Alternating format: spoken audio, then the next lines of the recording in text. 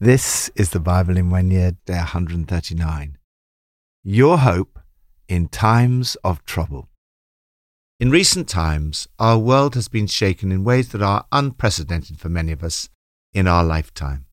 The COVID-19 pandemic, wars, terrorism, and the global financial crises. Almost everyone, each in our own way, has been dealing with fear, grief, and trauma. However difficult your situation may be, however much trouble you are facing in your life, you can have hope. Hope is the confident expectation of God's ultimate blessing in this life and the life to come, based upon the goodness and promises of God.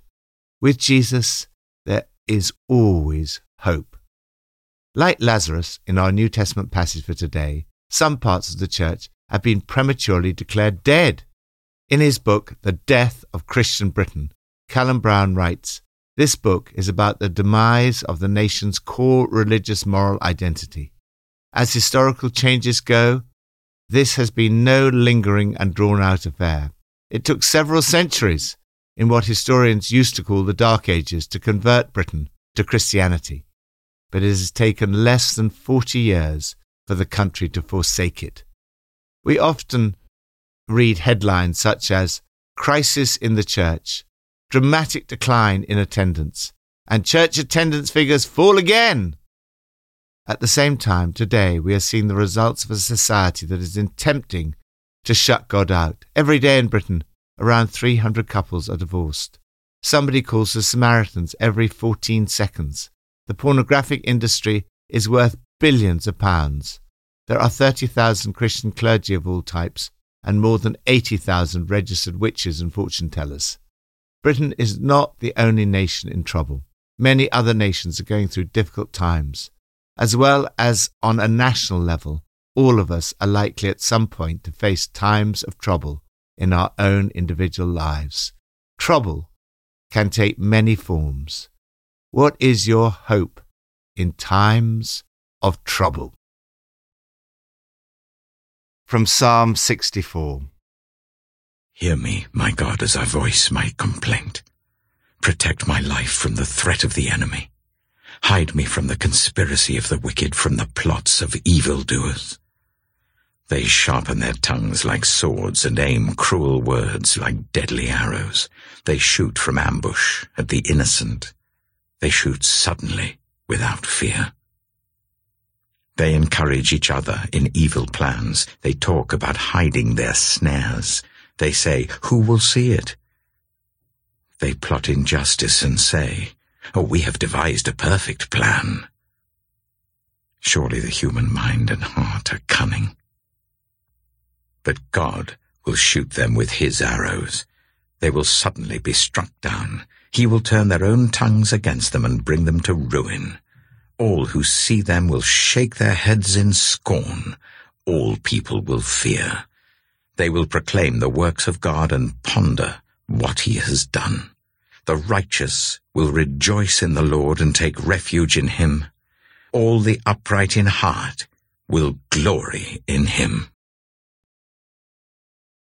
Hope in the ultimate triumph of good over evil.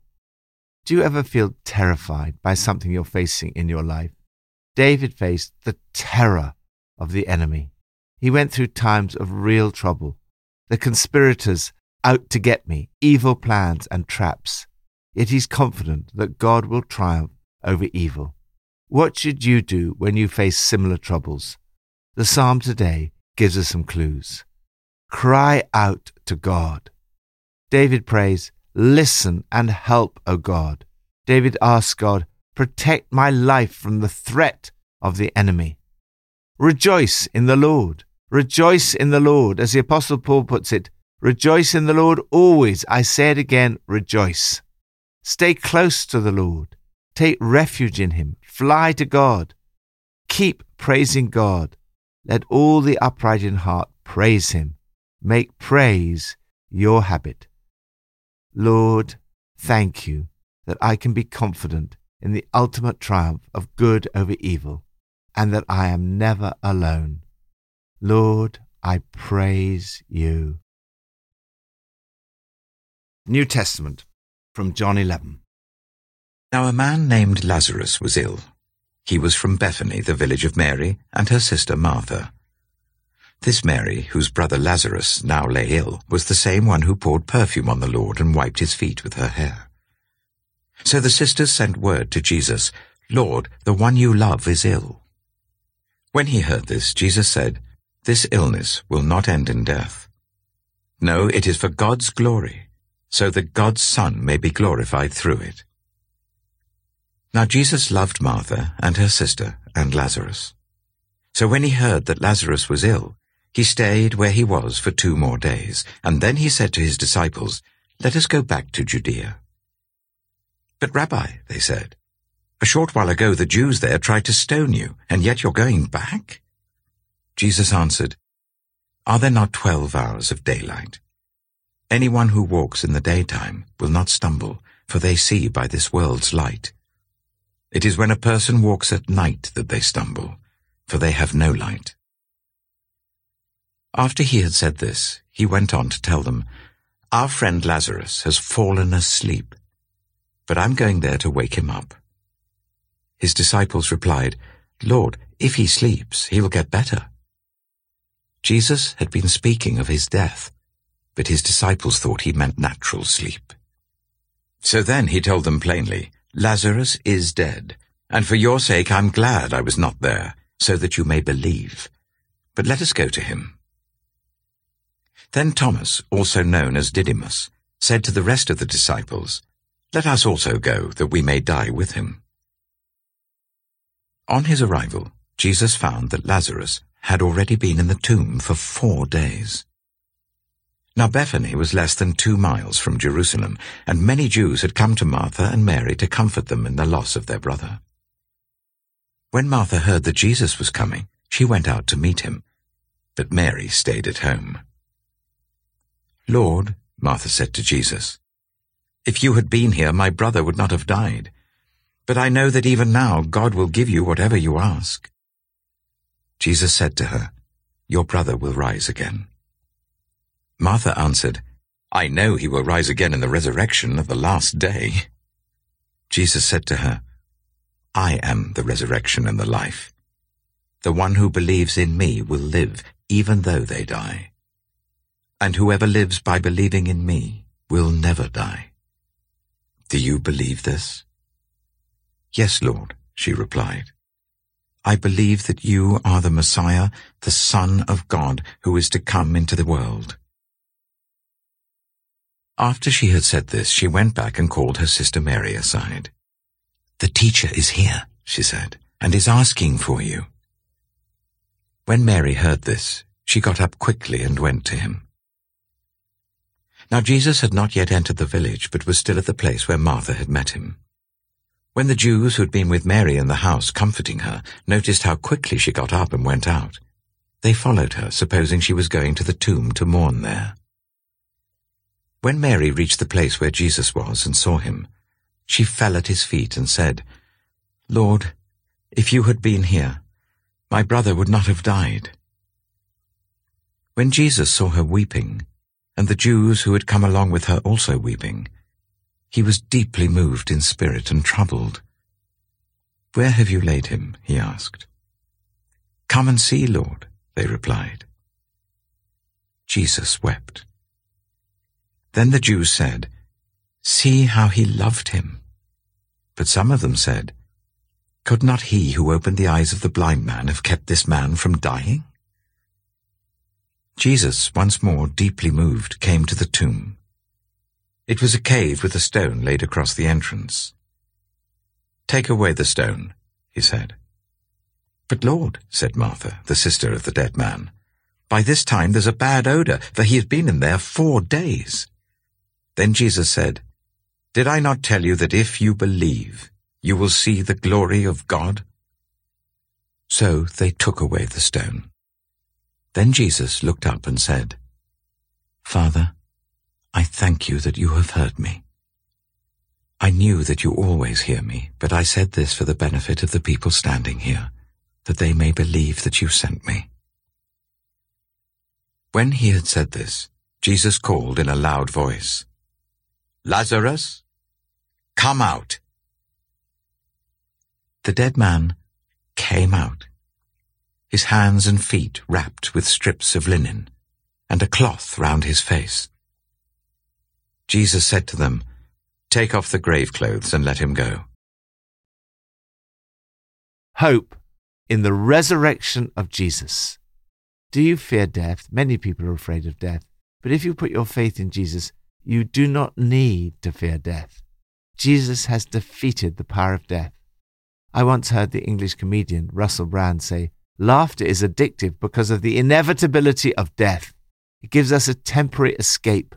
For the moment, it stops the fear of the inevitability of death. Every human being will face the trouble of death. Where does your hope lie?" In today's passage, we see the full humanity of Jesus in the face of death. Lazarus was his friend. Jesus loved him and his family. He was deeply moved and troubled by Lazarus' death. In the shortest verse in the Bible, we read, Jesus wept. Yet Jesus is also uniquely the answer to death. Jesus said to Martha, "Your brother will be raised up." Martha replied, "I know that he will be raised up in the resurrection at the end of time." Jesus' response was, "You don't have to wait for the end. I am right now resurrection and life. The one who believes in me, even though he or she dies, will live. And everyone who lives believing in me does not ultimately die at all. There is life beyond the grave. Jesus died and rose again. Everyone who believes in Jesus will rise again from the dead. As a foretaste of the future, Jesus raises Lazarus from the dead. The story of Lazarus is the story of each one of us. Jesus calls you to rise up and become fully alive in order to give life, to bring hope to your family, friends, work colleagues, and the world. This resurrection power is within you. Paul writes to the church in Rome, "If the spirit of him who raised Jesus from the dead is living in you, he who raised Christ from the dead will also give life to your mortal bodies because of his Spirit who lives in you." The resurrection of Jesus Christ is the basis of your future hope.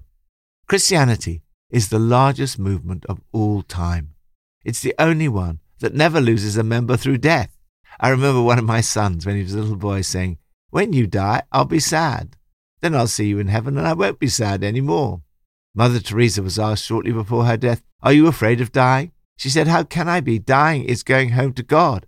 I've never been afraid. No, on the contrary," she said, "I'm really looking forward to it." This passage also indirectly provides a picture of hope for the church. There is sickness in parts of the church, and many are declaring its death. Some parts of the church seem to have fallen asleep, and in some cases there seems to be a bad odor. This passage reminds us of Jesus' power to bring even the dead to life. This resurrection power is still at work in the church today. The same Jesus who said over Lazarus, "This sickness will not end in death," also promised that he would build his church and that the gates of hell shall not prevail against it. Some parts of the church seem to have been prematurely buried. Jesus said about Lazarus, "Take off the grave clothes and let him go." Maybe Jesus would say something similar to parts of the church today. The Brighton and Hove Argus described what has happened to one of our church plants, St. Peter's Brighton, as the Lazarus-like recovery of the city's unofficial cathedral. We have called our church planting program Project Lazarus. Lord, thank you for your resurrection power that is in me, and that like Lazarus you call me to rise up and bring hope to others. I pray today for my family, friends, colleagues. Please bring new life to them. May we see the church come alive all across the nations. Old Testament, from 1 Samuel 2-4. Now a man of God came to Eli and said to him, "This is what the Lord says. Did I not clearly reveal myself to your ancestors' family when they were in Egypt under Pharaoh? I chose your ancestor out of all the tribes of Israel to be my priest, to go up to my altar, to burn incense, and to wear an ephod in my presence. I also gave your ancestors' family all the food offerings presented by the Israelites. Why do you scorn my sacrifice and offering that I prescribed for my dwelling? Why do you honor your sons more than me, by fattening yourselves on the choice parts of every offering made by my people Israel? Therefore the Lord, the God of Israel, declares, I promised that members of your family would minister before me forever. But now the Lord declares, far be it from me. Those who honor me, I will honor, but those who despise me will be disdained. The time is coming when I will cut short your strength and the strength of your priestly house, so that no one in it will reach old age, and you will see distress in my dwelling. Although good will be done to Israel, no one in your family line will ever reach old age. Every one of you that I do not cut off from serving at my altar, I will spare only to destroy your sight and sap your strength, and all your descendants will die in the prime of life. And what happens to your 2 sons, Hophni and Phinehas, will be assigned to you. They will both die on the same day. I will raise up for myself a faithful priest, who will do according to what is in my heart and mind. I will firmly establish his priestly house, and they will minister before my anointed one always. Then everyone left in your family line will come and bow down before him for a piece of silver and a loaf of bread, and plead, appoint me to some priestly office so that I can have food to eat. 1 Samuel chapter 3. The boy Samuel ministered before the Lord under Eli. In those days the word of the Lord was rare. There were not many visions. One night, Eli, whose eyes were becoming so weak that he could barely see, was lying down in his usual place. The lamp of God had not yet gone out, and Samuel was lying down in the house of the Lord where the ark of God was. Then the Lord called Samuel.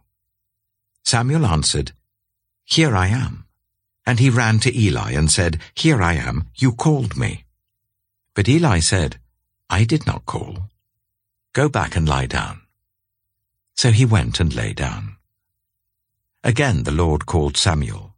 And Samuel got up and went to Eli and said, Here I am, you called me. My son, Eli said, I did not call. Go back and lie down.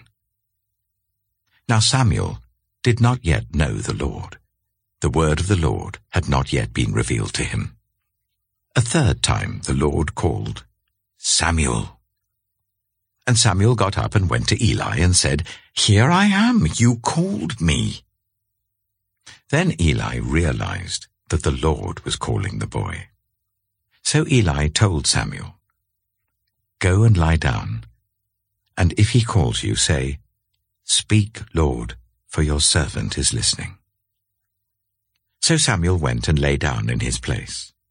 The Lord came and stood there, calling as at the other times, Samuel, Samuel. Then Samuel said, Speak, for your servant is listening. And the Lord said to Samuel, See, I am about to do something in Israel that will make the ears of everyone who hears about it tingle. At that time, I will carry out against Eli everything I spoke against his family, from beginning to end. For I told him that I would judge his family forever, because of the sin he knew about. His sons uttered blasphemies against God, and he failed to restrain them. Therefore I swore to the house of Eli, the guilt of Eli's house will never be atoned for by sacrifice or offering. Samuel lay down until morning, and then opened the doors of the house of the Lord. He was afraid to tell Eli the vision, but Eli called him and said, Samuel, my son. Samuel answered, Here I am. What was it he said to you? Eli asked. Do not hide it from me. May God deal with you, be it ever so severely, if you hide from me anything he told you. So Samuel told him everything, hiding nothing from him. Then Eli said, "He is the Lord. Let him do what is good in his eyes." The Lord was with Samuel as he grew up, and he let none of Samuel's words fall to the ground. And all Israel from Dan to Beersheba recognized that Samuel was attested as a prophet of the Lord. The Lord continued to appear at Shiloh, and there he revealed himself to Samuel through his word. 1 Samuel chapter 4. And Samuel's word came to all Israel. Now the Israelites went out to fight against the Philistines. The Israelites camped at Ebenezer, and the Philistines at Aphek. The Philistines deployed their forces to meet Israel, and as the battle spread, Israel was defeated by the Philistines, who killed about 4,000 of them on the battlefield. When the soldiers returned to camp, the elders of Israel asked, "Why did the Lord bring defeat on us today before the Philistines? Let us bring the ark of the Lord's covenant from Shiloh, so that he may go with us and save us from the hand of our enemies." So the people sent men to Shiloh, and they brought back the ark of the covenant of the Lord Almighty, who is enthroned between the cherubim. And Eli's 2 sons, Hophni and Phinehas, were there with the ark of the covenant of God. When the ark of the Lord's covenant came into the camp, all Israel raised such a great shout that the ground shook. Hearing the uproar, the Philistines asked, "What's all this shouting in the Hebrew camp?" When they learned that the ark of the Lord had come into the camp, the Philistines were afraid. "A god has come into the camp," they said. "Oh no, nothing like this has happened before. We're doomed. Who will deliver us from the hand of these mighty gods? They are the gods who struck the Egyptians with all kinds of plagues in the wilderness. Be strong, Philistines. Be men, or you will be subject to the Hebrews, as they have been to you. Be men and fight." So the Philistines fought, and the Israelites were defeated, and every man fled to his tent. The slaughter was very great. Israel lost 30,000 foot soldiers.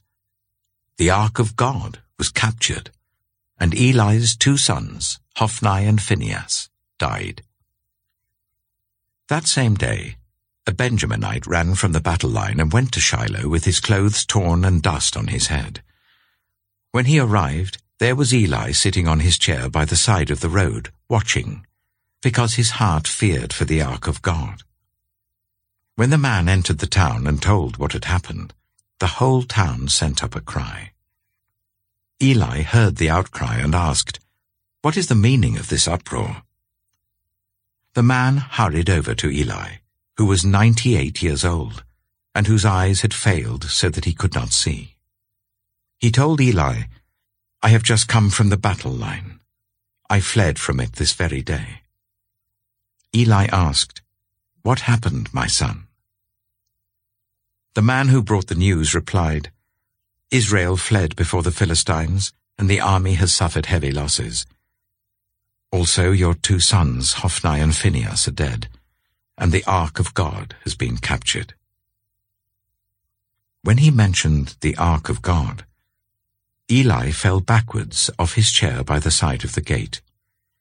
His neck was broken, and he died, for he was an old man, and he was heavy. He had led Israel for 40 years. His daughter-in-law, the wife of Phinehas, was pregnant and near the time of delivery. When she heard the news that the ark of God had been captured and that her father-in-law and her husband were dead, she went into labor and gave birth, but was overcome by her labor pains. As she was dying, the women attending her said, "Don't despair, you've given birth to a son." But she did not respond or pay any attention. She named the boy Ichabod, saying, "The glory has departed from Israel," because of the capture of the ark of God and the deaths of her father-in-law and her husband. She said, "The glory has departed from Israel, for the ark of God has been captured." Hope in the word of the Lord. Do you realize that God wants to speak to you? You can say, like Samuel, "Speak, Lord, for your servant is listening." These were times of trouble, not just for the people of God, but for everyone. It was a time when it seemed that God was almost silent. In those days, the word of the Lord was rare. There were not many visions. It must have been heartbreaking for Eli to see his own sons dishonoring the Lord. They slept with the women who served at the entrance to the tent of meeting. They dishonored God, who had said, "Those who honor me I will honor. Those who despise me will be disdained." As a result of the dishonoring of God, the people of God are defeated. Eli dies heartbroken. His daughter-in-law gives birth to a child with the name Ichabod. The glory has departed. Yet in the midst of these terrible times of trouble for the people of God, there is hope. The Lord called Samuel. God revealed himself to Samuel, and he listened to the Lord. He said, "Speak, God, I'm your servant, ready to listen." The Lord said, "See, I'm about to do something in Israel that will make the ears of everyone who hears of it tingle." Samuel was prepared to pass on the message in its entirety, however unpopular, embarrassing, and difficult it was.